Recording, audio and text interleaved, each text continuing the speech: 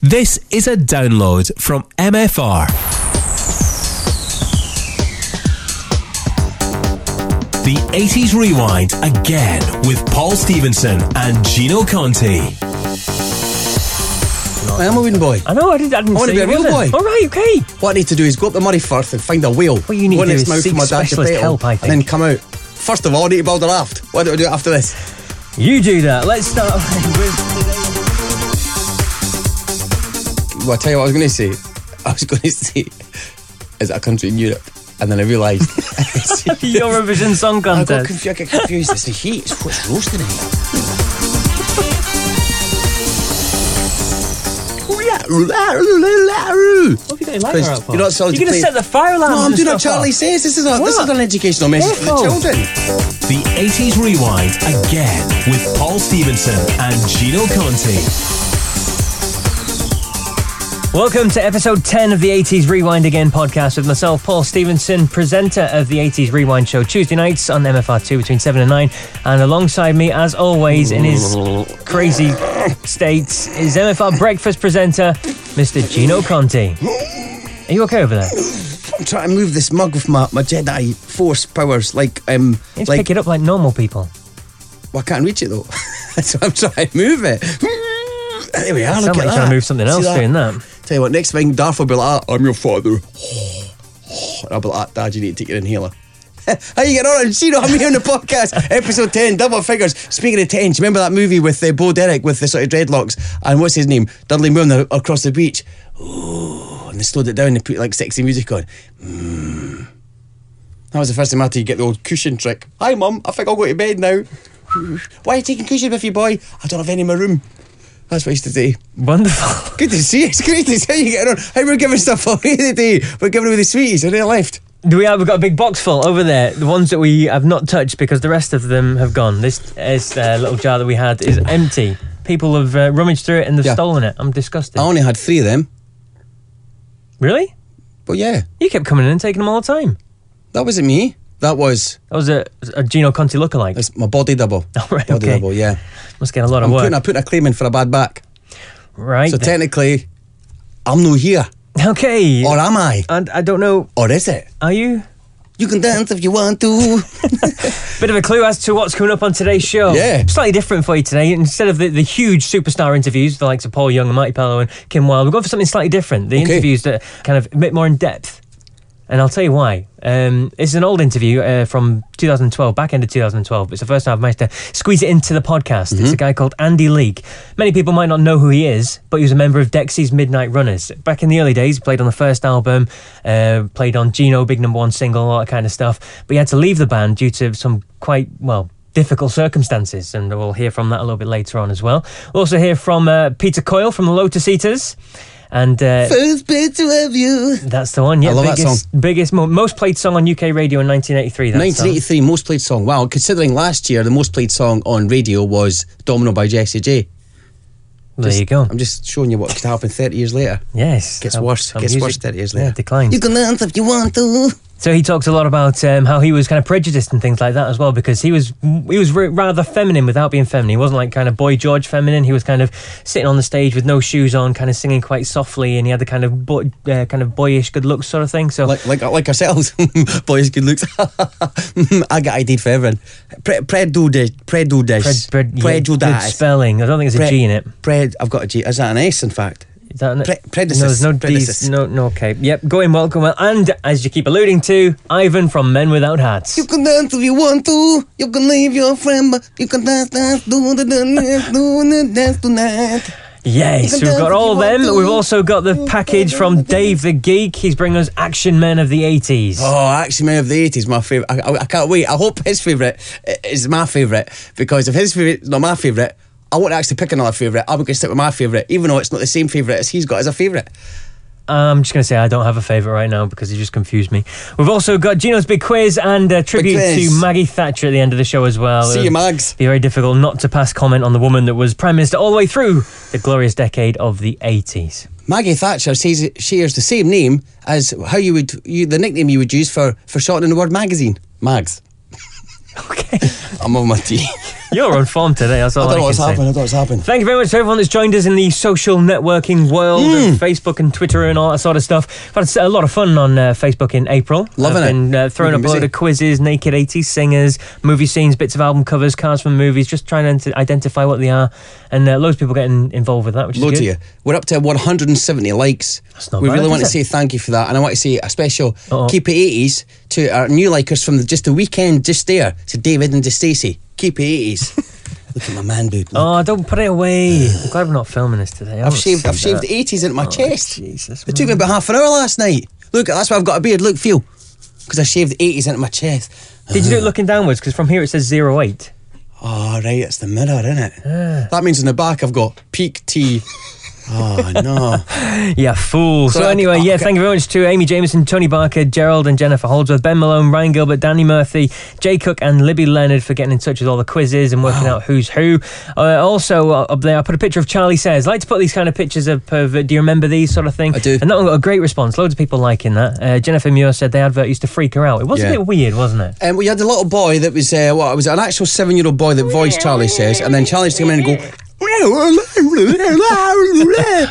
Now, here's a question for you. Uh-oh. Which comedian voiced the cat?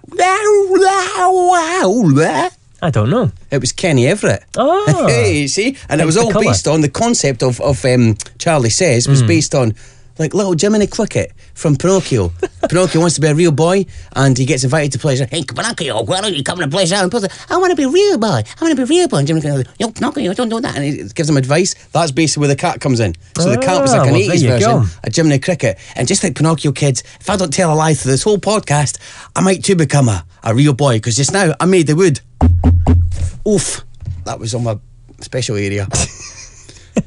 Thank you for that. And also, we put up a picture of Top Gun. This was a couple of weeks ago, actually, because Top Gun Day is on the 13th of May. I don't know why. I don't know where this came from. I don't know if it's an official celebrated day, but there's a website up there, Top Gun Day, 13th of May, and it's got the chance to put your call sign. You can generate your call sign. Call sign generator. Yeah, thank you very much to everyone that got in touch with theirs. We've got Bernie Ballistic Freeman. That's a great name, isn't it?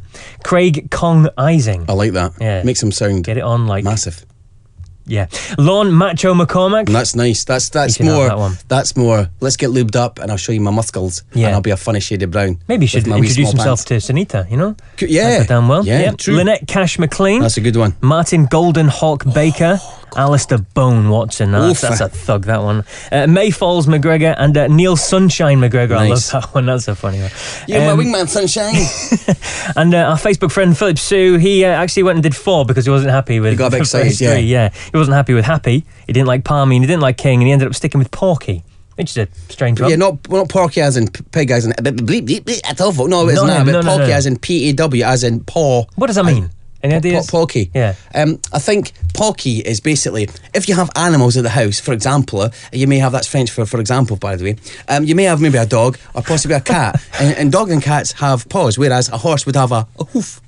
So what you can get is a special key made for them so they can enter and leave the premises while you're away, maybe at work, possibly down the shops getting some milk and butter, or maybe on a holiday or on a romantic weekend with the wife. Oh, where's the night hips? Anyway, no matter what the reason for you to vacate your premises, a paw key is a key which fits in the paw of your animal, but not a horse because they've got a hoof, and that will open the door of the premises. Therefore, you don't have to require an in-law to visit or possibly ask a neighbour to do you a favour. That's amazing. So our Facebook friend Philip Sue is Mr. Porky now, Porky. so he's gonna have to get like a cat's paw kind of sewn into his But hand. you say it like porky. Oh, It's right. not. It's porky. Porky. That's Yeah. Porky. It's like Chawy.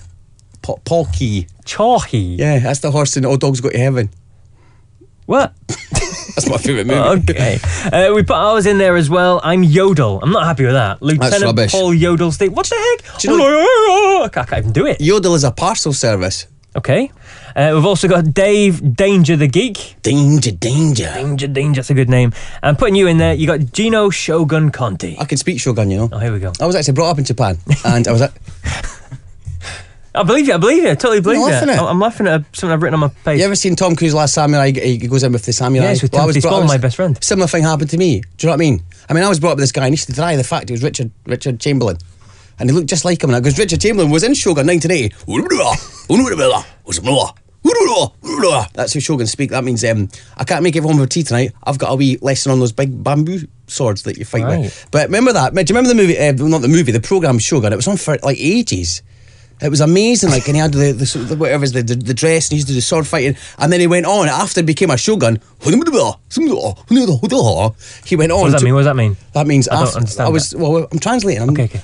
Because we've got so many international listeners, I thought I'm just checking some Japanese in there. It's true. So after Richard Chamberlain did Shogun, and can I just say it's Richard Chamberlain, it's not Richard Clayderman. You hum it, I'll play it on the piano. No, it's Richard Chamberlain, the actor. And after he did Shogun, he went on to do Thornbirds, where he actually had to be ordained as a priest in real life. And then he slept with Rachel Ward from Against the Odds. You coming back to me? You can dance if you want to. Do the dance. I've done my research, pal. Cheese and rice. Yes, you're on form today, Mr. Conti. So all that coming up on the show. Thank you very much to everyone getting in touch on Facebook. Remember, if you're not liking us on Facebook yet, what on earth are you playing at? Just get on the Facebook and search for 80s Rewind again, and you can keep in touch with all our 80s musings on there. Simple as. And on Twitter as well. You can follow us. Come on, testing you now. What is it? 80s Rewind again. It's not hard, is it? It is for me, Paul. Listen, I had to go in the big plus. Episode 10, you're still struggling with the name. Well, I find it difficult. It's everything. Sometimes in life, people think things really simple, and I find those simple things difficult. I find you simple too. Right, moving on. We are giving away all those sweeties you alluded to. There's a big box behind me here with I love it. All them sweeties in. Go, just hit that box again. Just give it a hit. That's the noise of Paul hitting a cardboard box, but this is the noise of me knocking on my own arm, because just like Pinocchio, I want to be a real boy. Never going to happen. So, I put all the names of all the shares. You had the chance up to the 30th of April. I need to take my top off. It's almost like a drum roll in itself. Listen to that. That's pretty cool. Do you like that? Yeah, can you stop doing it just now? I want to just make a point. That was the noise of Paul shaking a plastic container, which is not this noise, which is me knocking on my wooden leg, because I want to be a real boy.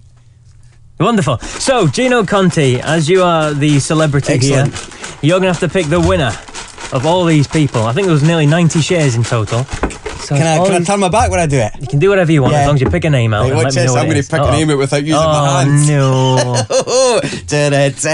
Keep your gun. Oh. You okay? Yeah. Your eyes are rolling in the back of your head. I've got one hand in my pocket. The other one's picking a name out. Oh. Here we go. Do you want me to tell you who it is? Exciting times. Hold on, I've got my cables mixed up here. Right, I'm excited here. Come on, stop messing about. What are you doing? Tell me who's getting organised. Who's won all these sweeties? Here we are, right. Who's won the sweeties? Okay. Who is it? Her name rhymes with 50 pence. Our winner of all these sweeties is Gail Spence. Well done, Gail Spence. Don't know who that is, don't know where you are, but we'll get in touch with you via the Facebook and find out your postage details, and we'll get this massive box of sweeties sent out to you. Congratulations, £100 worth of sweets from Swizzles. Matt Lowe's are on the way to... I'm going to write that down. And now that Gail's won the sweeties, it's about time we mentioned her. Quite important, actually, before we go... Gail, how's that spelled? Is it an A-Y-L-E or A-I-L? It's A-I-L, not as in force. Right, okay, good. Gail. Going with that. Gail Spence as in pence with an S at the beginning. Beginning. Yes, Spence at the beginning. So, while Gail Spence, while you're obviously giving it, woo, look at me, wow, woo, woo, one of these sweeties, just let's inform you of our new sponsor, Denture-Grip.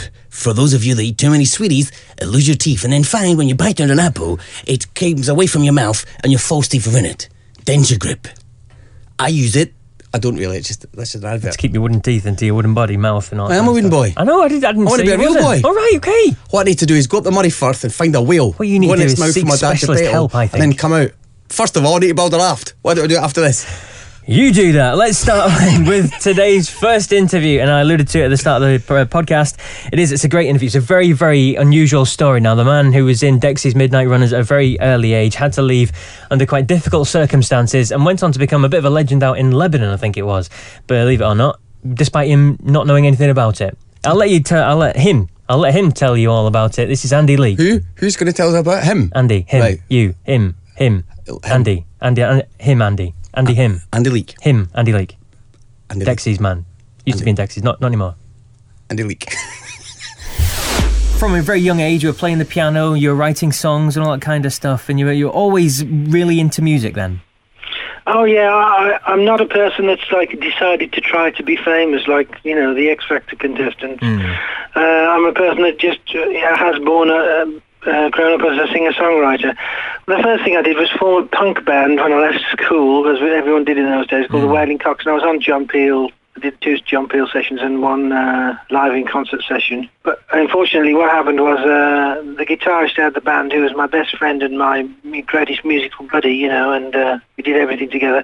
He was killed in a car crash, and he was only 23, and it blew my mind at the time. I couldn't carry on with anything. I couldn't carry on with my punk band. I didn't know what to do. And then an agent called me and said there was this band called Dexys looking for a keyboard player. They weren't famous at the time or anything. It was still early days for them. And I joined them, you know, and that's what I did to kind of get away from the grief, as well as, you know, wanting to do it. Yeah. But it distracted me from the sadness. So you're in Dexys Midnight Runners, and how old were you? You were very young, weren't you? Yeah, I was about 17 or 18. 17 or 18. And at that sort of time, it was just in the early days of those, and you actually recorded and played on the Searching for the Young Soul Rebels. Searching for the Young Soul Rebels. I played on 5 tracks on Searching for the Young Soul Rebels, and I played on Gino and the B-side, Breaking Down the Walls of Heartache, and I did the whole first tour, which was mighty grueling. I could tell you 45 dates and only 5 days off. Chapman took the stage, his tower swinging high. Oh, Gino, this man was my mama's, my Dexys, my high. Oh, Gino, I done cried, I hail you, I chanted your name, but I never knew, like we knew, me and you were the same. And now you're all over, your song is so tame. You fed me a brand new, I remember your name. It must have been the thrill of just playing live and actually being in front of audiences. Oh, it was a tremendous thrill, and I really got on well, despite being the first to leave the band, which I did for various reasons. I really got on well with Kevin Ronan. We travelled around the country together on the trains. He taught me how to bunk the train, and he taught me how to be a criminal. He taught me how to get a whole new attitude towards life. He was a very charismatic kind of leader of the band, and he was in the carried us to success, really, more than anybody. Just touching on the reasons for leaving the band, it wasn't exactly on happy terms, was it? No, the drummer who I'd had in the Wailing Cocks and who I'd brought into Dexys, we had an argument. You know, we'd been friends from school since we were like 11, so we were really close, and we had a big argument, and he jumped on me and beat me up, and he was much bigger than me. I couldn't believe what was happening, actually, and it just freaked me out emotionally and otherwise. And I called the band and said, I can't come back while he's there. And they said, oh, we'll protect you from him. But when I went back, he attacked me again. And this whole thing was happening where part of the band was splitting up and becoming the Bureau, and the other half were considering the new options, you know, and it was a shame, really. And what was the reason behind the attacks? That was a silly thing about money, that we had this van which we owned together, and he'd left it on my dad's driveway, and my dad had sold it while we were on tour just because he was a piece of junk, to be honest. He was an absolute piece of junk, and he wanted his share of the money, and I hadn't got it. I hadn't had any money off my dad. And he in fact had to pay someone to tow it away, I think. So it was a silly argument over money, and he probably regrets it as much as me. But we've never really known each other since then. How can a small town big shot boy get enough to eat? People are saying you're losing your feel.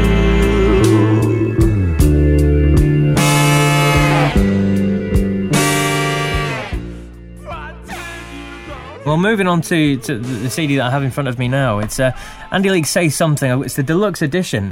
Plenty of new stuff on there. But tell us a little bit more about the album originally. Well, what happened was my record company said, my management company rather, said, who would you like to produce your album now? You've got a record deal and everything. And I said, I don't know much about producers, but I was always into the Beatles. I suppose we couldn't really ask George Martin. And everyone in the kind of office laughed, said, there's no point asking him, you know, he won't even listen to your tape. But we sent him a tape anyway, just sort of, well, the hell, we'll try. And so it was quite a good introduction because my management company were Phil Collins' managers, so he would have taken the tape a bit seriously.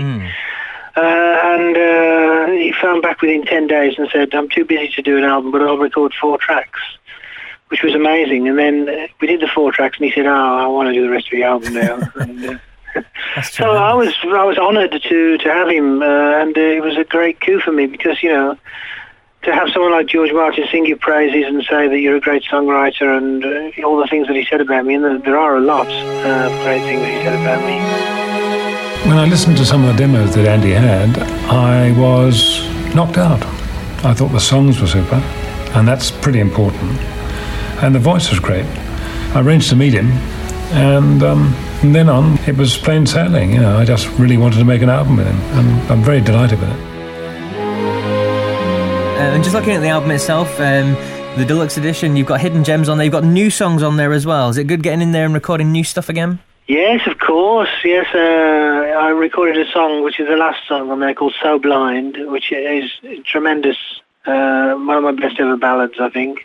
And then Rachel James did a couple of remixes for me. She's a kind of club producer, although the way she remixed my songs wasn't in a dancey way, because I didn't want to go into that area. And the other song was All Around the World, which I recorded actually in Germany when I had a record deal with Polydor. And there's a couple of new songs on there and a few remixes. The whole thing is remixed by me. All kinds of people have raved about it, and it's been described as a gem, a musical gem, and all that stuff. And I only wish everyone had bought it instead of talking about it. Indeed, it's out to buy now if anybody wants to get hold of it. But just one more track, the title track itself. Yes. I was astonished when I heard about this. Do you want to tell the story about Beirut? Yes, I do. I was astonished too because this guy phoned me up.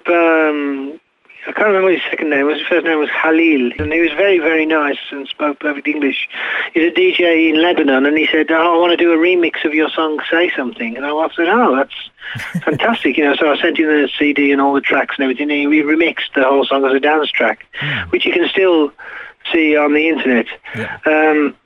And he came back on the phone to me and said, what do you think? And I said, you've done it great, well done. And he says, I hope it'll be number 1 again.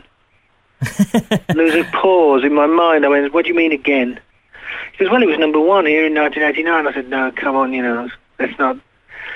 It wasn't number 1. I would have heard about it. And this was like 16 years later or 18 years later or something. It was a long, long, long time. He said, no, it really was. And he pointed to me to this website on the internet, which is now got a video of Say Something on there as well. And there was just like hundreds of people raving about my song Say Something, all from Lebanon, saying, it was number 1 and it was the anthem for them, which gave them hope during the Civil War, which is kind of like quite a extreme honour. And so I realised I'd had a number 1. I just started to cry, because every artist wants a number 1, and when you finally realise you had one, it can crack you up, especially if it's 16 years on. The only sad thing about it there's a couple of sad things. One, it was the very year that Atlantic Records dropped me, and they didn't even know I was number 1. And they said, I've called them up, they said, we would never have dropped you if we'd known you were number 1 in Lebanon, even though it's a small country. And the second thing was they don't pay royalties, so it's a bit of a bummer, really. So no agreement with them for royalties, so all I got was like the honour of it being number 1. And George Martin said to me about it, it's my 30th number 1, so I got to 30 now thanks to you. That's incredible, isn't it? So thank you very much for speaking to us, Andy. It's been an absolute pleasure to hear your story, and I do urge everyone to go out there and get your new the album Say Something by Andy Leek. It's a tremendous listen. As we said, it's got extra songs on there, it's got remixes on there, and it's got the interview with George Martin on the end of it as well.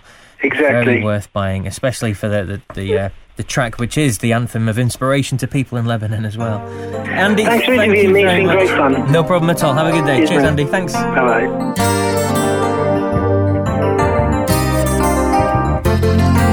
Say something. Nobody ever told you life was a cruel. So there you go, Andy Leek. An incredible story, really, isn't it, when you think about it? And, crazy. physical abuse within the band and nobody doing anything about it. It's just weird. Crazy. And then going on to tell a story about being the biggest song in Beirut during the Civil War. I mean, it's like... Is that a good thing or a bad thing? I don't know there. It's weird, isn't it? He gets a phone call to be told, any chance I can remix your song, hopefully get back to number one. And he's like, hold on, what do you mean back to number one? It's like, it's just I wonder what triggered all that off. It's a strange thing to happen. You don't really Civil War? No, not Beirut. Right, okay, sorry, yeah. Okay. I suppose they had their own civil war, yeah. Yeah. Pretty much. But no, their first ever album, Searching for the Young Soul Rebels, I've still got on my phone and my iPod today. I love it. I love the tunes 7 days are too long without you. And I love me Tell Me When the Lights Turn Out. I also love The Other My Dear, and obviously Gino's on that. You just love that song because it starts with Gino, Gino, Gino. You know, once when I first got into radio and I used to do night shifts, right, I had that as my jingle, so it came up through the night with and my boss came up to me and he said, "Hey Conti, it's no 1976, change your jingle." It's harsh, 1980. Yeah, but he's your boss, he didn't even know what year it was. You hurt my feelings, like sometimes you hurt my feelings. When I tell you that maybe when I become a real boy, maybe we can be in love. Next, moving on with today's 80s Rewind Again podcast. All the best. All the best. Next interview. This one is something a bit different. Now, Men Without Hats, you've been singing it the whole podcast. You can dance so far. if you want to. Big number one. Well, it wasn't number one. It was a one-hit wonder, should I say, from 1983. Everyone knows the song. It's been covered and used on many kind of TV shows nowadays in the last few years. They're back with a brand new album. So I caught up with Ivan. They're back. They've got a brand new album, Love in the Age of War. Have they got hats yet? He always wears a hat. Okay, but they said apart from the video. They'd have to wear it. I tell you, if they do a bit of construction and that, they'll need to get the hat on. You have to get the safety hat. Oh, you wouldn't need one because your head's wooden, obviously. Yeah, I made it wood. However, no, but to be fair, I can't stand next to a fire. In fact, if Charlie was here just now, he'd say to me, because I've got my lighter in my hand because it's broken, he would go, what have you got your lighter out for? You're going to set the fire alarm. No, I'm doing what Charlie says. This is an educational message for the children. Saying like this lighter doesn't work. Don't get me wet, I've got no change of clothes. It doesn't work. Look, the flint's gone. But I'm just saying, if it was a sprinklers start going. If it was a Charlie says, just talking about health and safety, Men Without Hats. Yeah. Charlie says, if you're a workie. Is that your Shogun accent again? No, my Shogun accent is. Oh yeah, completely different. Yeah, I get it. So Charlie says in Shogun talk in Japanese that you've got to wear a hat if you're on a work site. Just what's that noise? I'm not getting a phone call again. Did I get? That'll be my phone wherever it's gone. Is it your phone? I don't know. Maybe my wife's phoning you this episode. I love that must be your phone. I don't know where my phone is. I heard it vibrate. Do you want me to phone you? Yeah. Right, I'll give you a phone. Yeah. No, have you stole my phone? Let's give you a phone. Here we go. No, I'm getting told off by the missus. Here we go. I'll phone it now. You're right, I'll phone it. Oh, hello. It's ringing. Hello. It's ringing. Hello. Hello. Is that you, Paul? It is, yeah. Is that you? It's Gino. How you get on, mate? Oh, not bad, good. Listen, you lost your phone. I take it you found it then?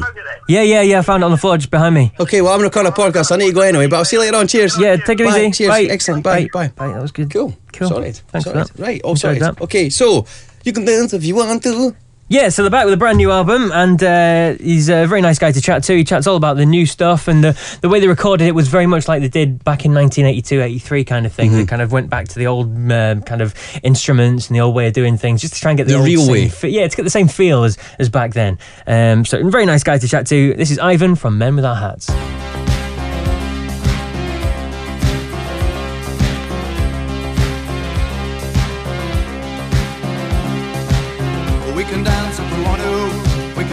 And I'm delighted to say on the phone all the way from Canada, shh, don't tell the boss, I have the leader of the Men Without Hats. It is Ivan. How you doing, Ivan?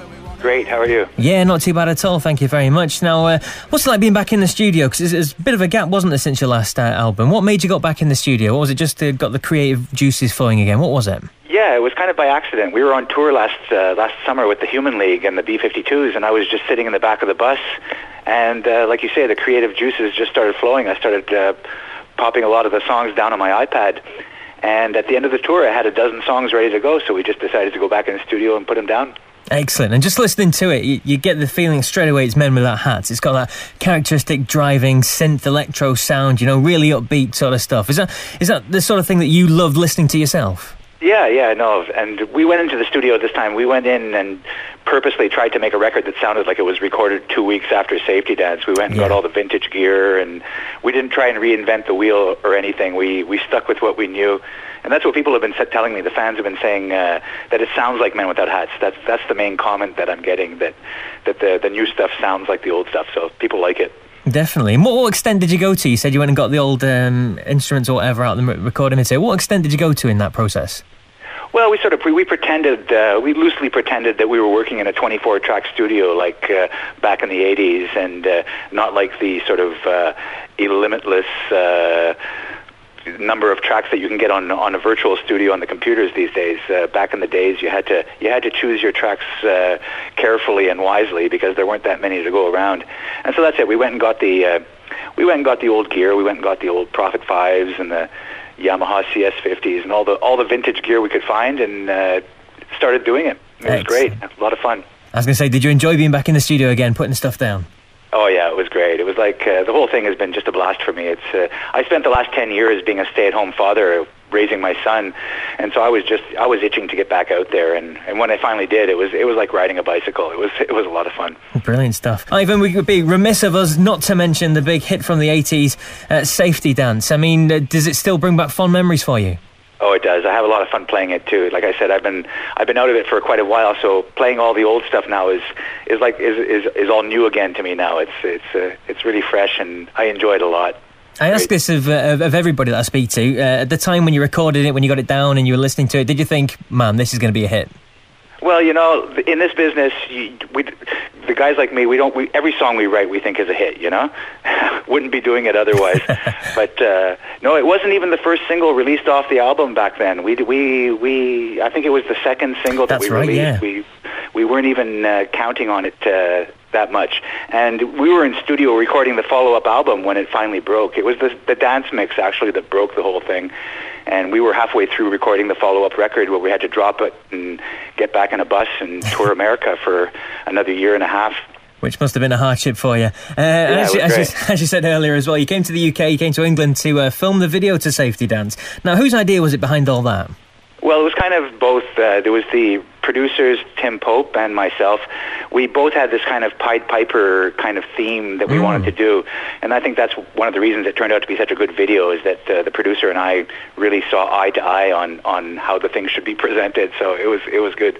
And whose idea was it for the actual dance itself then, the S shape that you throw in the video? That was Tim Pope, the producer. He came up with that, and he did a good job, because it's certainly stuck. It certainly has. It's become very iconic, hasn't it? And it's appeared in the likes of Family Guy and Simpsons and all that sort of stuff, hasn't it? Yeah, that's actually one of the reasons why gave me the drive to come back, was seeing the songs being referenced in pop culture all the time on Simpsons, and like you say, on the Family Guy, and all over the place, Glee. Glee, yeah, that was a big one, yeah. Yeah, so it's that plus the fact that I was hearing a lot of 80s influences in the new music that the kids are doing these days. There's a lot of synths, a lot more synthesizers in the music now, a lot more big 80s drum sounds in the music. So it was a combination of a lot of things. Gave me the drive to come back and do it.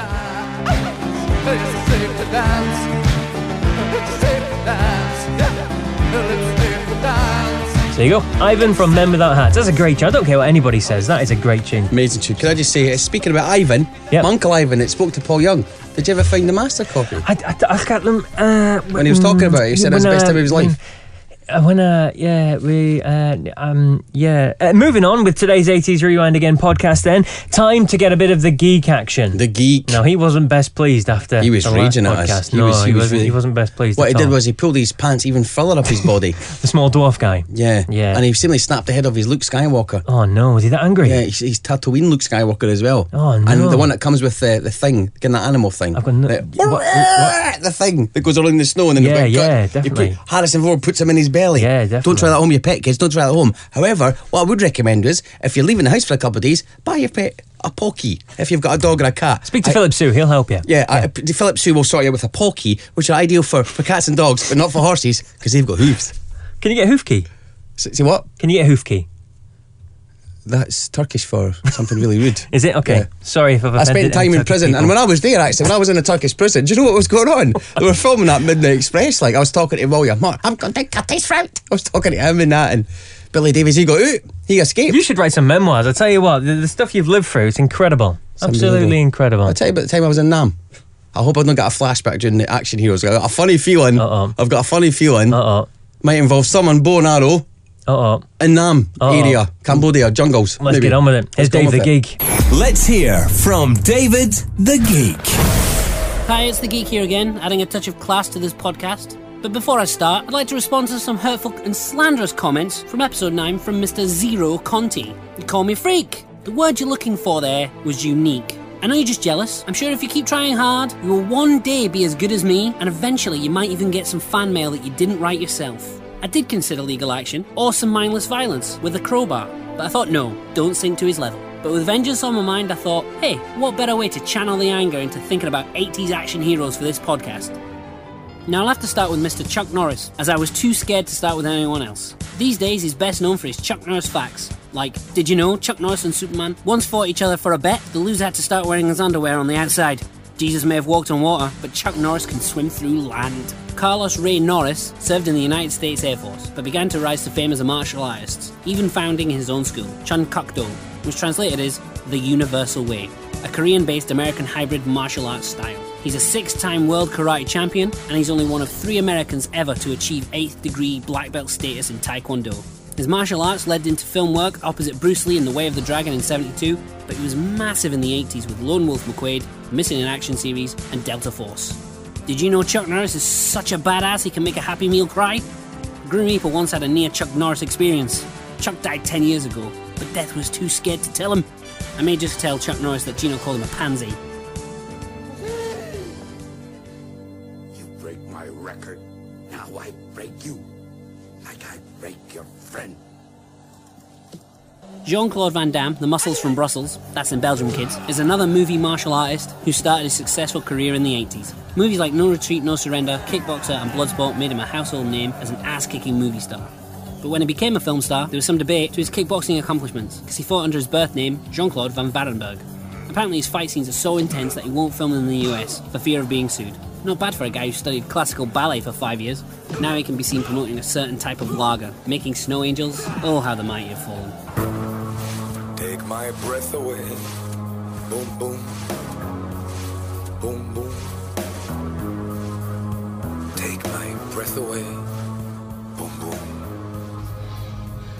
Come out to the coast. We'll get together. Have a few laughs. In 1988, the Nakatomi Tower was attacked by Alan Rickman, and John McClane came to the rescue. Die Hard has to be Bruce Willis's best film, establishing him as one of the elite 80s action heroes, alongside Arnold Schwarzenegger and Sylvester Stallone, who both turned down the lead role in Die Hard. Die Hard even made some classical music cool in the 80s. Sadly, Bruce Willis did resort to a few comedy roles in the 90s that lost him some major badass points, but still he manages to bring it back, even now being able to kick some serious ass as John McClane in Die Hard 5, A Good Day to Die Hard. Yippee-ki-yay, mother... Arnold Schwarzenegger has had amazing careers as a professional bodybuilder, actor, producer, director, businessman, investor and politician. The Governator began weight training at the age of 15 and won the Mr. Universe title at the age of 20, and then went on to win the Mr. Olympia contest 7 times. From there he went into acting, becoming one of the biggest stars of the 80s, with movies like Conan, Commando, The Running Man, Predator and of course The Terminator. Sarah Connor? Yes? You're dead, honey. I'm Reese. It's a sign to protect you. You've been targeted for termination.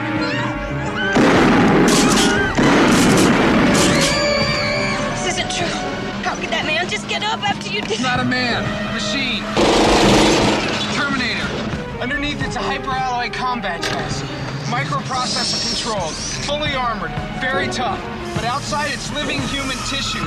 They cannot make things like that yet. Not yet. Not for about 40 years. Are you saying it's from the future? For me, the main action hero of the 80s was Sylvester Stallone, because I grew up watching Rocky and Rambo from a very early age. But even the Rocky bad guys are action heroes in their own right. Carl Weathers was a former professional American football player who pretended he could box to get the part of Apollo Creed in the first Rocky. He went on to star in Action Jackson and Predator, as well as 3 of the Rocky sequels, until Apollo Creed was killed by Ivan Drago, played by Dolph Lundgren. You need an interpreter? It's time to go to school. You're gonna lose. Born Hans Lundgren, the Swedish-born actor is a third Dan black belt karate champion, but he's also a geek, holding degrees in chemistry and chemical engineering. His first part was as a henchman in A View to a Kill in 1985, and from there he went on to play the formidable Ivan Drago, He-Man in Masters of the Universe, Red Scorpion and The Punisher. He also starred in Showdown in Little Tokyo opposite Brandon Lee in 91. Not an 80s film, but I only mention it so you'll go onto YouTube and look up Brandon Lee compliments Dolph Lundgren. It's something I can't really say on this podcast, but it's hilarious. Check it out. In Rocky III, Balboa lost his title to Lawrence Terrard. Never heard of him? Well, I pity the fool who doesn't know Mr. T. Mr. T started out as a bouncer, then went on to be a bodyguard, protecting celebrities such as Muhammad Ali, Steve McQueen, Michael Jackson, Leon Spinks, Joe Frazier and Diana Ross. In 1980, he was spotted by Sylvester Stallone to play Clubber Lang in Rocky III, while taking part in NBC's America's Toughest Bouncer. No, I don't hate Balboa, but I pity the fool, and I will destroy any man who tries to take what I got. What's your prediction for the fight? Pain. Mr. T was so popular as Clubber Lang, he was cast as the tough nice guy, B.A. Baracus, in the A-Team. In 1972, a crack commando unit was sent to prison by a military court for a crime they didn't commit. These men promptly escaped from a maximum security stockade to the Los Angeles underground. Today, still wanted by the government, they survive as soldiers of fortune. If you have a problem, if no one else can help, and if you can find them, maybe you can hire the A-Team.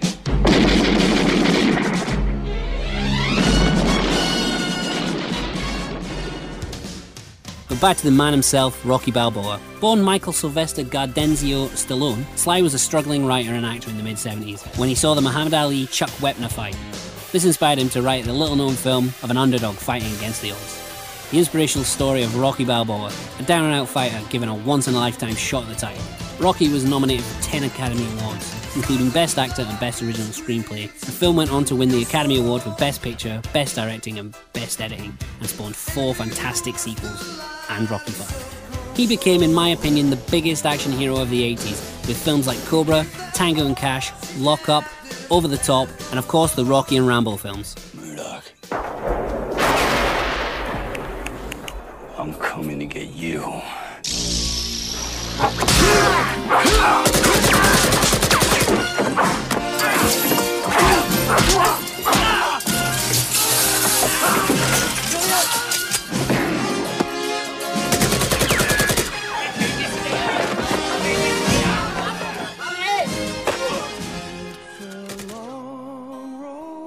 The worrying thing about Stallone is, he's the same age as my dad and he could still kick my ass.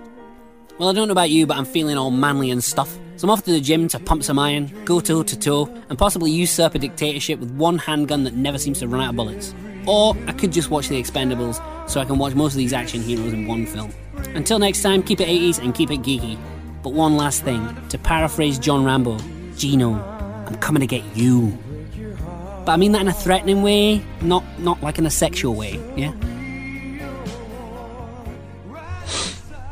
All I'm going to say, David, is don't ever quote my hero in your voice, because you've got a girly man, boy, lady boy voice, little thing, and you really are a geek. If you're going to quote Sylvester Stallone, you quote him this way. Let's start off with, I'm going to give you the character names, Paul. Here's a wee quiz for you. But I'm killing 2 birds with 1 stone. But ideally, I'm only going to kill David the Geek. Okay, so here we go. So, which movie did Sylvester Stallone play Lieutenant Marion Cobretti? I have no idea. Cobra. And this is a quote from Cobra. You're the disease, and I'm the cure. There you are, David. Right, so you ready for the next one? In which movie did Sylvester Stallone play John J. Rambo? No idea. First Blood. And here's a quote from First Blood. Okay. I can't read my writing. Oh, here we go. Okay, calm down. I told you I've got problems and issues. Don't push me, I'll give you what you won't believe. Okay, here we are. So, in which movie Sounds like he's speaking Shogun style. No, Shogun style is this. Or was that Charlie the Cat thing? That's Charlie the Cat. The Shogun is... It's totally different. Right. In which movie did Sylvester Stallone play Lincoln Hawk? No idea. It was over the top about arm wrestling, and his wee boy and he's got the truck in there. Meet me halfway across the sky. That's the theme tune. I love it. However, this is a quote from that. The world meets nobody halfway. When you want something, you got to take it. And he says that to his wee boy, who was arm wrestling a boy in a pinball machine at a truck stop, and he loses, comes out greeting Sylvester Stallone, puts his cap on him, and he spins it round, and that's the switch to win the arm wrestle. Wow. And it's amazing. He does that thing with his hands, do meet me halfway across the sky. Anyway, that's from Over the Top, and here's the final one. In which movie did Sylvester Stallone play Frank Leone? No idea. That movie was Lock Up, where Donald Sutherland was the governor of this prison, and he goes in and he's a bit dodgy and stuff like that, and Sylvester Stallone eventually outs him near the end. But there's a scene in it where they can't understand what's going on inside, and he explains to the guards, "You got your rules, we got ours." There you are. So wonderful. If anyone's going to quote Sylvester Stallone, I mean, it's going to be me. And he was doing a quiz on his Twitter feed last week, and I responded to him. He never got back to me. Oh. But if there's one person I want to meet before I die, it's Sylvester Stallone. But before I actually do that, I've got to become a real boy. And how are you going to become a real boy? Have you worked this out yet? I'm not going to go to Pleasure Island with that boy that smokes the cigars. Yeah, I'm not going to tell the lies. I'm actually going to go to school and listen to Jiminy Cricket, and then go home and feed my fish and the cat, and then I'm going to go in a whale's mouth for my dad Geppetto. Okay, he'll finish off the grandfather clock or whatever he's making. He's good with wood. Do you know what I mean? And then I'm going to go in the whale's mouth, and the whale's going to swallow him, and we're going to light a fire in the whale's mouth. Okay, but I'm hoping when we light the fire, Charlie doesn't go, "Shut up, Charlie! I'm trying to get the whale's mouth." And then we get the whale's mouth, and he spits us out, and we cut it short. I think Geppetto's there to give him the Heimlich, 1,000, 2,000. And then I wake up, and then the fairy comes back, and she goes, "Gino, look at yourself. And I'm like, "Oh no, I'm weird. I need to get some Ron Seal. I need to get." And she goes, "But you don't need Ron Seal anymore because you're a real boy." And I become a real boy.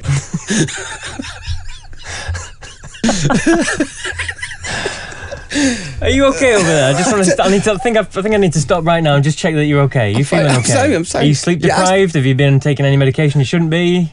I'm happy. You just seem very, very crazy today. Even crazier than normal. I'm happy. That's good. It's good to be happy because we've reached a milestone. Smile and the world smiles with you.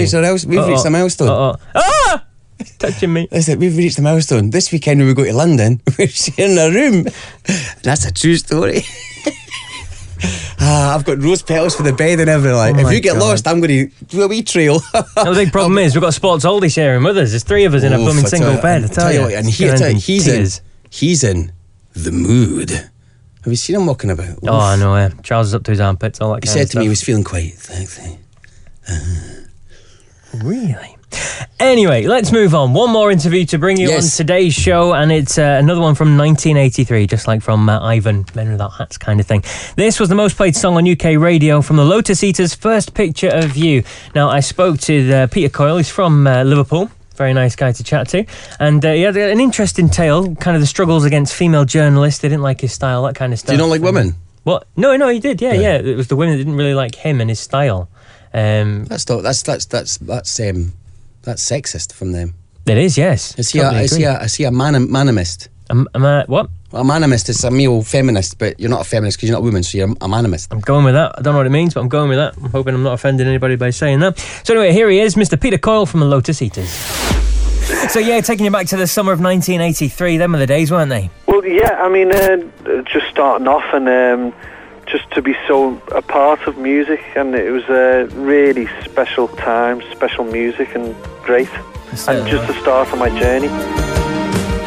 1983, your song had more UK radio plays than any other song. That's incredible, isn't it? Yeah, it is amazing. And what's quite funny about it is, basically, I was happy about us releasing that because I wanted it to just be like a nice little warm-up, just get used to, Planet Earth and all that marketing palaver. And it was such a shock that people took to it, but it was really lovely, and it's still, it means so much to me when I still get little emails, people saying, you know what, that song means so much to me, and I'm just so proud and feel so honoured to be a part of it. It's just really, it's basically what I'm still trying to do day in, day out. I love pop music. I believe in it, and it means so much to me. And I like. All I want to do is to reach people again. And it's a sentiment we can echo up here because it's always a song which is heavily requested here on the show as well. But going back to the beginning of the song's life, then the first time we heard it was 1982, wasn't it? When it was aired on the John Peel Radio 1 sessions, wasn't it?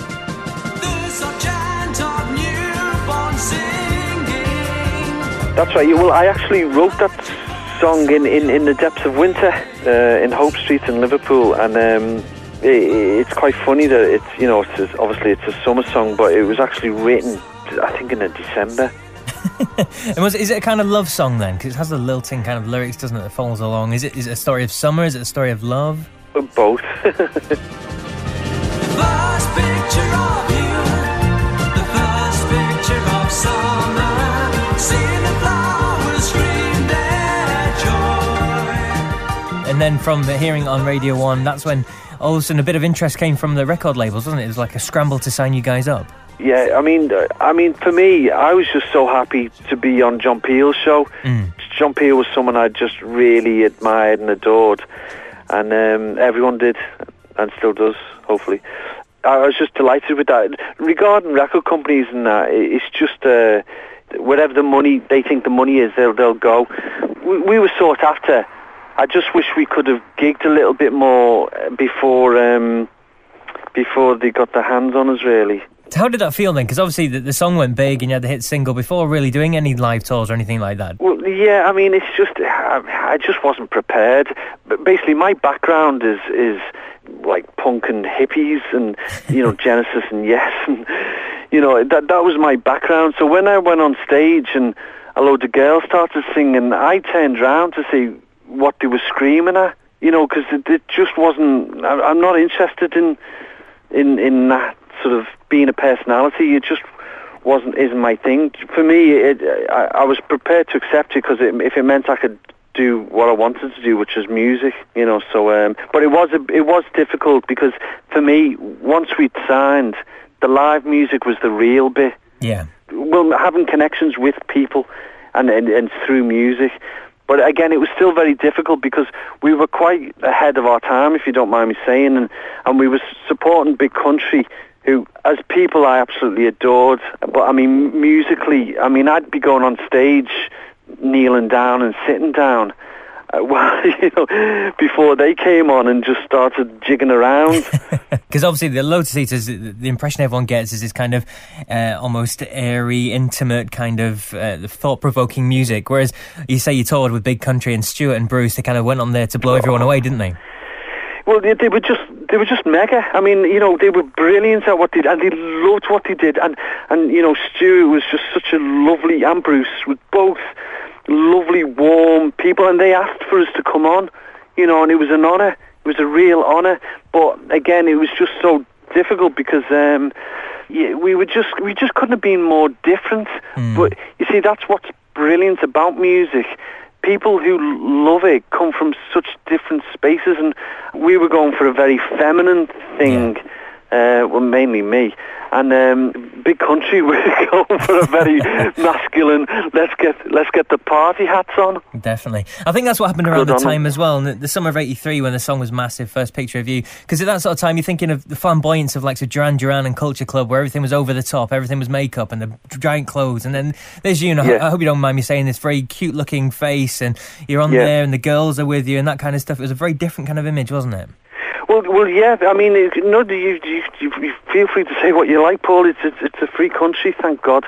But I mean, the thing is, see, I mean, again, I was a big David Sylvian fan, so, and also David Bowie. So makeup didn't really bother me. But basically, when you present yourself to the media, like for example, Morrissey, he presented himself really well to the media because he'd done journalism beforehand. I had no idea. And the idea of mentioning books that I'd read, like one of the reasons why I got into music is because I read The Immortalist by André Gide.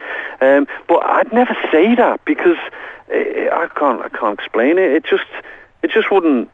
Well, I don't know. It's my personal thing. I mean, you're meant to play the media and use the media as a tool, and I still don't think like that. And I'm, 51 now. Do you think maybe at the time you're maybe a little naive then with being so young and the record companies kind of pushing you down a kind of very sugary pop road, wasn't it? You got the #1 magazine and pictures of bunnies and all that kind of stuff. Yeah, no, totally. I mean, it's naive, isn't it? But not only that, I mean, I like sugar. Don't get me wrong. Sugar is a great thing. We just didn't know what we were doing, basically. We were just, it was early days, and everyone did it, like orange juice. Yep. Edwin, we were just, because we were how can I put it? We were different, and we come from a different space, and we thought planet Earth would be a bit like us, but it just wasn't. And, you know, for example, I had a very feminine outlook. My hero was Louise Brooks, and the album's called No Sense of Sin, which is based around her. And, you know, it was about releasing the female psyche in the male. And I used to have lads coming up to me just telling me how much they hated me. I mean, I mean, I'm with a real vengeance, because I was a threat in many ways. And it sounds like ridiculous, but that's the reality. And women journalists, particularly, which really hurt actually, women journalists were like, you'll change. You'll change. You're too idealistic. You're too precious. How dare you think in those terms? You know, and like, well, you know, I've got news for you, female journalist. I'm 51 and I think exactly the same. Was that a lot of pressure on the band then? Because obviously, negative reaction some people can cope with and some people can't. Was that kind of negative reaction towards the band? Was that difficult for the band to cope with? Oh God, yeah, because it was personal. It was like, you know, the wimp. You know, that was the big. We were wimps, and it makes me laugh now. I mean, I shouldn't really bring it up to remind people, but I will do, because I don't really care. We were seen as weak. Well, that's the way the world is made. Vulnerability and sincerity is not valued, and you know what? I don't agree. I value vulnerability and I value sincerity. People are the same. It's just that for some reason the world's quite a toxic, celeb-infested place. Sorry. And it hurts, yes it hurts, and it hurts. And it hurts, yes it hurts, and it hurts. Quickly talk about your album then, No Sense of Sin. That was the big album from the band, and what I like about the album is that every song kind of sounds different in a way. Do you know what I mean? There's some bands that you hear a song and the next song will be very similar, and the next song again you'll know it immediately. But when you listen to something like You Don't Need Someone New, it's kind of got a different feel. It Hurts is slightly darker. German Girl's got a pounding beat. Do you know what I mean? It's apart from your vocals on there, you can almost say the different songs from different bands. Well, because we were good. Sorry, I know it's an awful thing to say, but we knew what we were doing. We worked really hard. The songs on I'm so proud of, even from, I mean, this is 30 years ago we're talking about. Yeah. We wanted to make a brilliant album, and I think we didn't do too bad. I mean, our standards are far higher than, sorry to say this, but we were fighting against the grain, but we weren't seen as that. We were seen as pop trash, and which is fair enough. But I mean, it's not the case. We our heroes were things like Buffalo Springfield.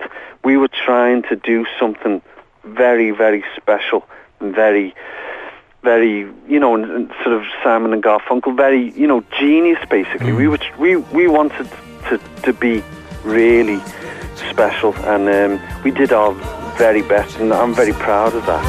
Seeing the flowers scream their joy.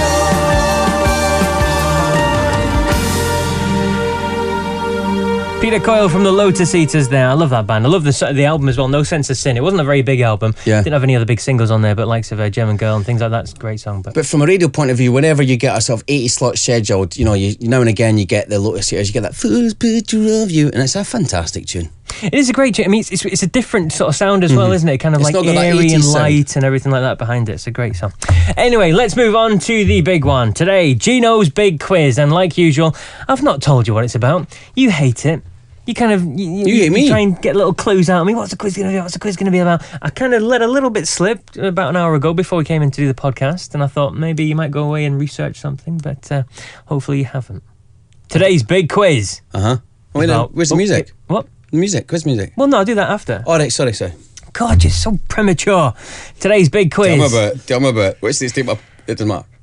Today's big quiz is about 1983. Cue music. There we go. I love that music. I love Great, Jim. That's my favourite music. Do you know, sometimes after the podcast, maybe late in the day, if I just have a moment, usually when I'm doing my my yoga, right, I have that quiet moment and I just close my eyes. Some people listen to the sea via seashells. I hear the quiz music. It's amazing. I don't know how to do it. That's wonderful. It's like a sort of Total Recall, which is like a in the great back of movie your as well. mind. It Remember is, Total yeah. Recall? Remember how with the three boobs? Where would you start? Where would you be like left, right, middle, left, right, middle? Like a sort of breast lottery. Anyway, we're going on to quiz music. Hurry up. Let's start it again because I think we probably have them. There we go. Right. 15 points to get. I think the TV theme tunes is still topping with 11 on that one. 11 out of 15, not let's bad, see how you not get on with bad. this one. I've got high hopes for you this time. I've not gone too difficult, I don't think. Okay, I've got high hopes too. 1983. I've got high hopes too of Oh, becoming a here we real boy. Maybe if I get, say, 9 out of 15, the fairy will come back and make me a real boy. Yeah, That'll be amazing. maybe. Hey, listen, fairy, I'm going to get 9 out of 15 for you, my darling. Okay, question 1. What was the biggest selling album of 1983?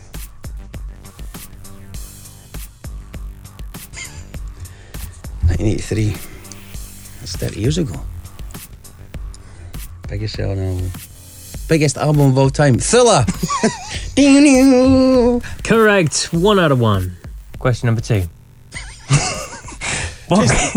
You're getting ahead of yourself. You're getting a bit premature now. All right, okay, sorry, calm down. sorry. Calm down. I will do. Give music.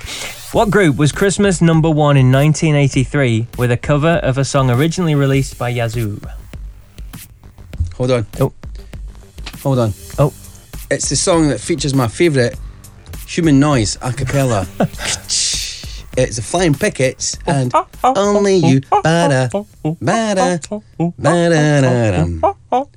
Bada-da-dum, bada-da-da-bada, bada-bada-bada. Yay, you're correct. I Two can't out of listen to any 15. more of that. 9, I'm going to become a real boy. 7 more. Question 3. At the Academy Awards held in April 1983, which film directed by Richard Attenborough swept the board, winning 8 of the 11 awards it was nominated for, including Best Picture, Best Director and Best Actor?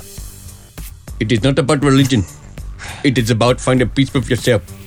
Gandhi. Hey, played by Ben correct. Kingsley, who I think I got Best Actor. You can dance if you want to. You can do my dance.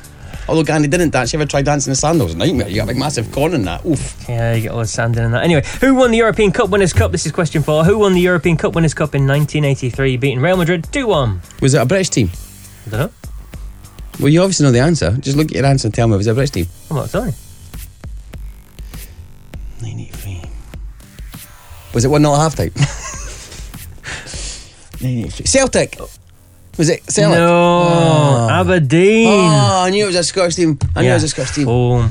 Damn. Question 5. 2 points available for this one. One of the biggest plots in the soap world in 1983 was a love triangle on Coronation Street between Deirdre Barlow and which 2 characters? Point for each. Think the big glasses. Think the veins in the neck. But that means I need to picture them at it. Not all 3 of them at the same time. I think she was kind of going between. Each to their own, Paul. Each to their own. Well, yeah. Each Feel to their free. own. Feel free. I'm not going to stop. Deirdre Barlow. Deirdre was there. Ken. It must have been Ken. Ken must have been there. Ken was one of them, yeah. And now wait now. It wasn't Percy Sugden. Is it the Sugden boy? Percy Sugden. The old boy. Are you going with Percy Sugden? Don't be ageist. I'm just asking a question. Are you going with Percy Sugden? Is that your answer? My granddad was still... I'm sure he was. Going for it in his 70s. Do you know what I mean? The amount of times my mum would say, I'm dropping Gino off, you've got give it at least an hour and a half. The paint's no dry yet. Is he going with Percy Sugden? No. What? Might be Dev from the shop. Because Deirdre goes and going, oh Dev, give me 40 Regal. Dev's like, oh, I'll give you some. Ken, now if you had Ken Barlow, it's obviously a few years ago, because it was in the 80s. So 30 years ago, who was in Corrie? Come on, you're giving me for 17 different names now. I need one answer. Come on, go. I think it's Benny that used to wear the woolly hat. From Crossroads. That's the one. So, Crossroads, aye, it was Crossroads. I'm an Enders fan. Come on! I'm gonna have to close it here. Come on, answer. Percy Sugden, I'm going for that. No, Mike Baldwin. Oh, Mike Baldwin, that's who was in it. Baldwin. Yeah, because Jake's got free underwear. Probably. Mike, I've lost my underwear. He's like, don't worry, I'll just get off. Question 6. In 1983, the launch of a successful spin-off series from the kids show Grange Hill What was it called? Tucker's Luck. Hey, well done. Doing well. 5 out of 7 so far for you. I thought I've only got 6 here. I know, one of them was Dupat. 5 out of 7. Question 7. Politics. Who became the leader of the Labour Party in 1983 following the retirement of the previous leader, Michael Foot? Kinnock. Scargill. Neil Kinnock. Kinnock Scargill? No, hold on. What? That's maybe what their daughter would, if they married the Scargills and the Kinnocks, maybe kind of like a double barrel, sort of like a hyphen. Thatcher. Labour. What is going on in your head? I don't do politics. All right. Politics of dancing, maybe. Hold on. 1983, Michael Foot, Labour. I'm thinking Neil Kinnock. You going with Neil Kinnock? I think he was the 80s. That's correct. Well done. Christ, did you get that? How many's that? That's 6 out of 8 you've got so far. That's pretty good. 3-1, I'm a real boy. I've got high hopes. There might be a flash. I made it easy. You don't have any. You still talking? Shush. Quiz time. Shush. Is it? Question 8. Multiple choice here for you. Okay. Right. Okay. What car became the biggest selling new car in the UK at the start of 1983? I'm going to give you 3 because I think it's quite tough. Can I just write down what I think it is before you give me the options? Because I wanted to do like a sort of Paul Daniels. Debbie ooh. You still talking about wanting to see them make love? I don't think I could. That would be magic though. Especially if we sawed her in half beforehand. I'm going to saw her in half and through love making, I'm going to bring her back together. Lovely. So the 3 cars it could be, was it the Austin Metro, was it the Vauxhall Astra, or was it the Ford Orion? Oh my God. I had Ford Sierra, look. Ford Sierra. Ford Orion, the Austin Metro. What was the other one? Vauxhall Astra. What was the biggest selling car at the start of 1983? New registrations came out, blah, blah, blah. Would that have been an Astra Mark 1 back then? And the Ford Orion, I think maybe that came later. That came after the Sierra. Come on, you like your cars, you should know this. Right, just shut up. See, when you talk to me like that. Don't talk to me like that. That's very rude. You're rude to me all the time. You're not taught manners by your parents, eh? Tell me to shut up and stuff. I was brought up in Japan, I told you. They spoke to me going, what's Shogun for shut up? I don't know, and he got a few things, a few phrases. I'm going to go for, and this is based on my sister's first car, the Astra Metro. It's correct. Well done. You can dance if you want to. You can do my dance tonight. You can do my dance. Eurovision Song Contest. This is question 9. Of 1983 was held in Germany, but which country won it for the 5th and final time? It's a toughie one. No, it's a tough one. Is it? Yeah. Is it M&M? Did you say? No. Well, I'll tell you what I was going to say. I was going to say, is it a country in Europe? And then I realised Eurovision Song Contest. I get confused. It's the heat. It's what's roasting in here. It's going to be countries pre-EU, pre-split up of the Soviet Union and all that. I think I've got it. Go for it. Based on how I feel just now, Hungary. Incorrect, I'm afraid. Damn. It was Luxembourg. Luxembourg. Corinne Hermes, I think her name was. That sounds like herpes an STD. Or something, yeah, something Colin like that. herpes. If life is a gift. And the final one, 5 points to get from this. This is an easy one, so I thought we'll throw it out there. What have I got just now? You're at 7 out of 10 so far, so if you get all these 5, that's chance to get 12, which would be the new record. Are you ready for this? Amazing, let's go. I'll tell you what it is, right? The top 5 selling songs of 1983. I'm not just going to say that though. I'm going to play you a clip of the song. Fantastic. Okay? Make it really easy for you. How long are the clips? Each clip is 0.9 seconds long. Oof, that's not a lot. 0.9 seconds? Yeah. Is that 9 seconds? No, 0.9 seconds. That's not even less 1 than second. a second, yeah. Why don't you just make it a second? Why are you being so picky? 0.9. Who does things at 0.9? Because you're going to get it anyway, alright? So shut up. You know, if someone says, look, can you help me with this? You don't say, I'll be there in 0.9 of a second. Just say, I'll be there in a second. Give me a second. You can give me a second. Okay, I'll lie then. It's a second long each piece, okay? Does that make you feel better? No. So why are you arguing? It does make me feel better. Why does it make you feel better? Because if Jenna says to me, your stinky, smelly, skiddy, marky pants are on the bathroom floor again, will you pick them up? I won't say, I'll pick them up in 0.9 of a second. I'll say, I'll pick them up in a second. Anyway, let's go. 0.9 seconds. So, 0.9. okay, they're all mixed together. 1, 1, 1, 1. Oh, so it's in a one-up? Yeah, they all follow. So, and I can only play it 3 times. Alright, so get a pen, start scribbling. Are you ready for this? You ready? You ready? You ready? I was born ready.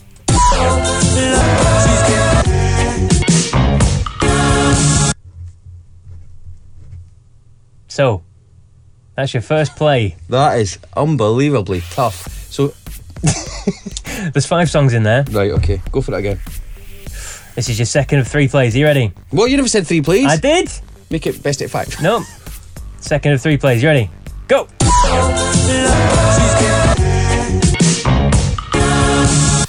Come on, this is really easy. This is really easy. Anyone can get these. Some of the biggest selling songs of the 80s completely. I think I've got 2, 3 and 4.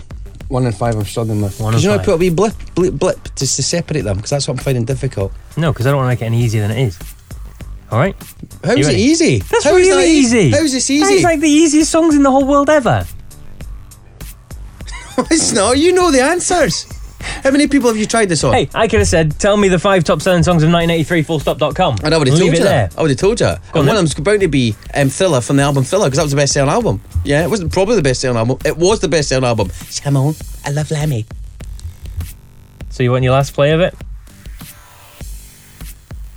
you want your last play of it? Just give me a second here. Do you want your last play of it? I'm asking you. You know, half the time, no wonder I don't get good scores. I want song titles as well. I don't want band names.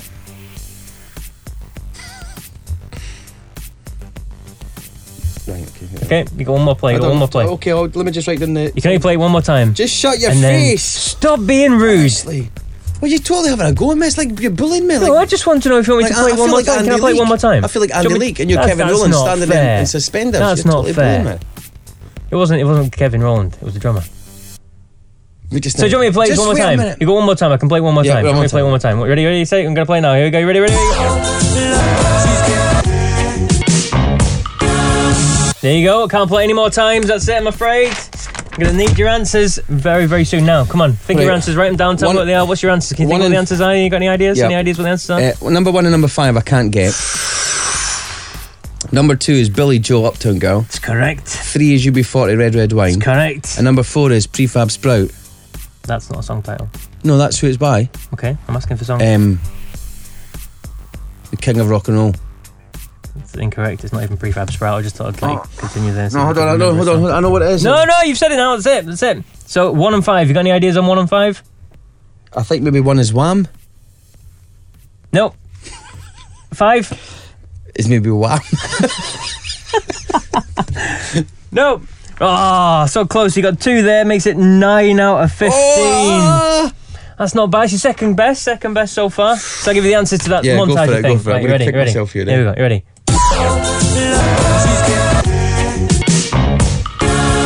Forever's gonna start tonight. That's the last one. Total Eclipse of the Heart. Total Eclipse of the Heart. The first one was Love is so easy if it comes alive. What song is that? Biggest selling song of 1983. Karma Chameleon. Thriller. I thought Thriller was... No, it's Big Thriller. That's the album. Oh, Karma Chameleon. And number 4 was David Bowie with Let's Dance. My God, I thought it was that hot tug jumping fun. That's why I said down. Well, there you go. So technically, I was rubbish at the quiz, but once I leave here, my angel comes to see me, I'm a fairy, I'll become a real boy. Next month, episode 11, you'll be broadcasting with that real boy. We could maybe compare penis sizes. Hey, we're going to London on Friday. London. Let me take you by the hand, lead you through the streets of London. My God. We're sharing a room. You better be allowed to sleep. I like to sleep naked, facing the people that I'm sleeping next to, the sharing a room with. I like to sleep naked, and I keep a glass of water by the bed, and sometimes I get up and go for a shower, and maybe sometimes accidentally I just drop my towel. Oops. So I'm just warning you what you Cool, yeah, I'm looking forward to that. I'm really excited about that. Can I bring my hand puppet? I have a hand puppet. Bring whatever you want to bring. We'll have to technically be told Definitely. I won't sleep unless you tell me a story, but you have to with the hand puppet. The hand puppet. It's got to do the voices as well. Can I use my sock? My favourite story is the Little Vampire. I like that. Okay. I get a bit scared though. Right. So any sort of blood reference or fang, you can't do that. Can I just tell you the story of Lost Boys? Is that suitable? No, you can do it with the puppet, but you've got to tone it down a bit. Do you know what I mean? Okay. Like, don't tell me about the noodles and the worms and that. Noodles are good. Noodles are good. But my puppet's quite good. Okay, He's called Jimmy the Monkey, but he's a gorilla. Have you finished talking yet? Sorry, I'm just telling you about Friday, because on Friday we'll get there and you'll be like, what are you doing, Gino? And I'll be like, I told you this. Stand there naked with my hand puppet on. Well, not there. My hand, of course. Kind of Red Hot Chili Pepper style. Okay, right. Yes, they are. Not anymore. So that's it for episode 10. One last thing to play you, and that is a look back at Maggie Thatcher. Now, obviously, it's very difficult to do a tribute because a lot of people don't like the woman. Love, hate, love, hate, love, hate. Yeah, a lot of people think she's amazing. A lot of people can't stand the woman. The way I look at it is she did what she felt was best at the time. I'm not saying I agree with it. I'm not saying I disagree with it. I'm sitting on that big fence. Probably the best place for us to sit right now. Because we were too young at the time, and really what happened then, in a sense, may have changed the country for better or for worse, but at the end of the day, she was someone's wife and she was someone's mum, and it was a job she was doing. So here is the tribute to the Prime Minister, which lasted all the way through the 80s. She came to power in 79. 79. And was kicked out by her own party in 1990. That's right, it was like a mutiny. It certainly was. Do you know what a mutiny is? Go on. That's when you get kicked out, it's like the takeover. It used to happen on boats. Oh, right. I thought he was going to say something like mutiny is kind of like one of those people that can't speak, like a mute, and they're tiny, and it's kind of like really small mute. And Was that what it is? Wow. Maybe I kind of was trying to think in Gino Conti world. Yeah. Somebody's got a thesaurus. So in this podcast, we've learned a few things. We've learned what mutiny means and also what a pocky is. Can't use it for horses. They've got hooves. Thank you very much. And a big congratulations to Gail Spence as well. She's won all in Gail. Listen, if your teeth start falling out, send us them one at a time. We'll put them in a jar like in the Fly. You know when he becomes like Barfly. Hey, we can make some money off this. What, selling teeth? No, I'm just thinking Tooth Fairy. No, there's only one fairy. It's my fairy. What? My Pinocchio fairy. My wood fairy. She makes me a real boy. Well, Tooth Fairy comes and takes the teeth and like put money and stuff in. I think I love my fairy. What? I love you, but I wouldn't have relations with you. I'd have relations with her. Oof. With your fairy? For a laugh, I'm going to tie her wings up. She's like the fairy in like Cinderella. No, that was a fairy godmother. She's too old for me. I'm not in a mature woman. Anyway, listen, I'll see you Legs 11, episode 11. We're going to be back. I'm so excited already. I just cannot wait. It's been a great podcast. Keep downloading and follow us on Twitter, and also check out Facebook. And Gail, enjoy your sweeties. And Paul, I love you loads. I can't wait till Friday night. You and me. Sha sha sha. Sha sha sha sha. It's the sort of music I'm going to play to sleep. Good night. Keep ease. I've signed off. Help! You'll all be aware of the passing of the first, and still to this day, the only female Prime Minister of Great Britain. Margaret Thatcher died aged 87.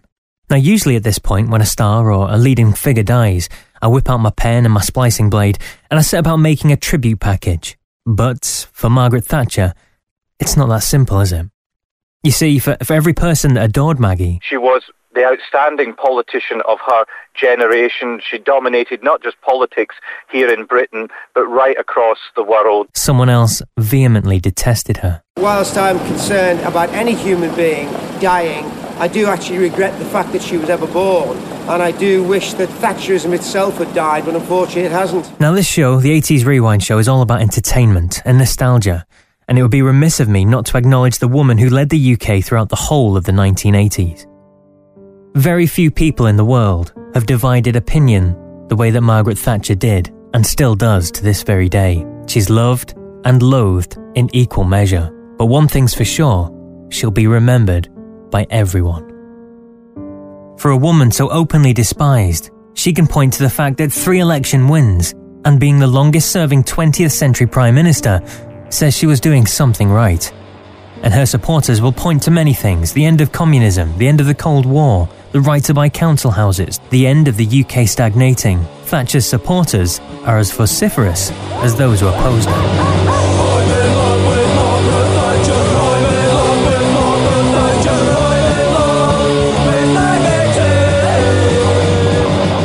Margaret Thatcher didn't just lead our country, she saved our country. She was the shopkeeper's daughter from Grantham who made it all the way to the highest office in the land. I think an inspirational leader, courageous, tenacious. I thought she was a wonderful lady. Personally, I'm for her. I think she did a lot of good, and she had to do some really tough things. She took on that male-dominated consensus and won. You look at Margaret Thatcher and you compare her with some of the men in grey suits who preceded her and who succeeded her.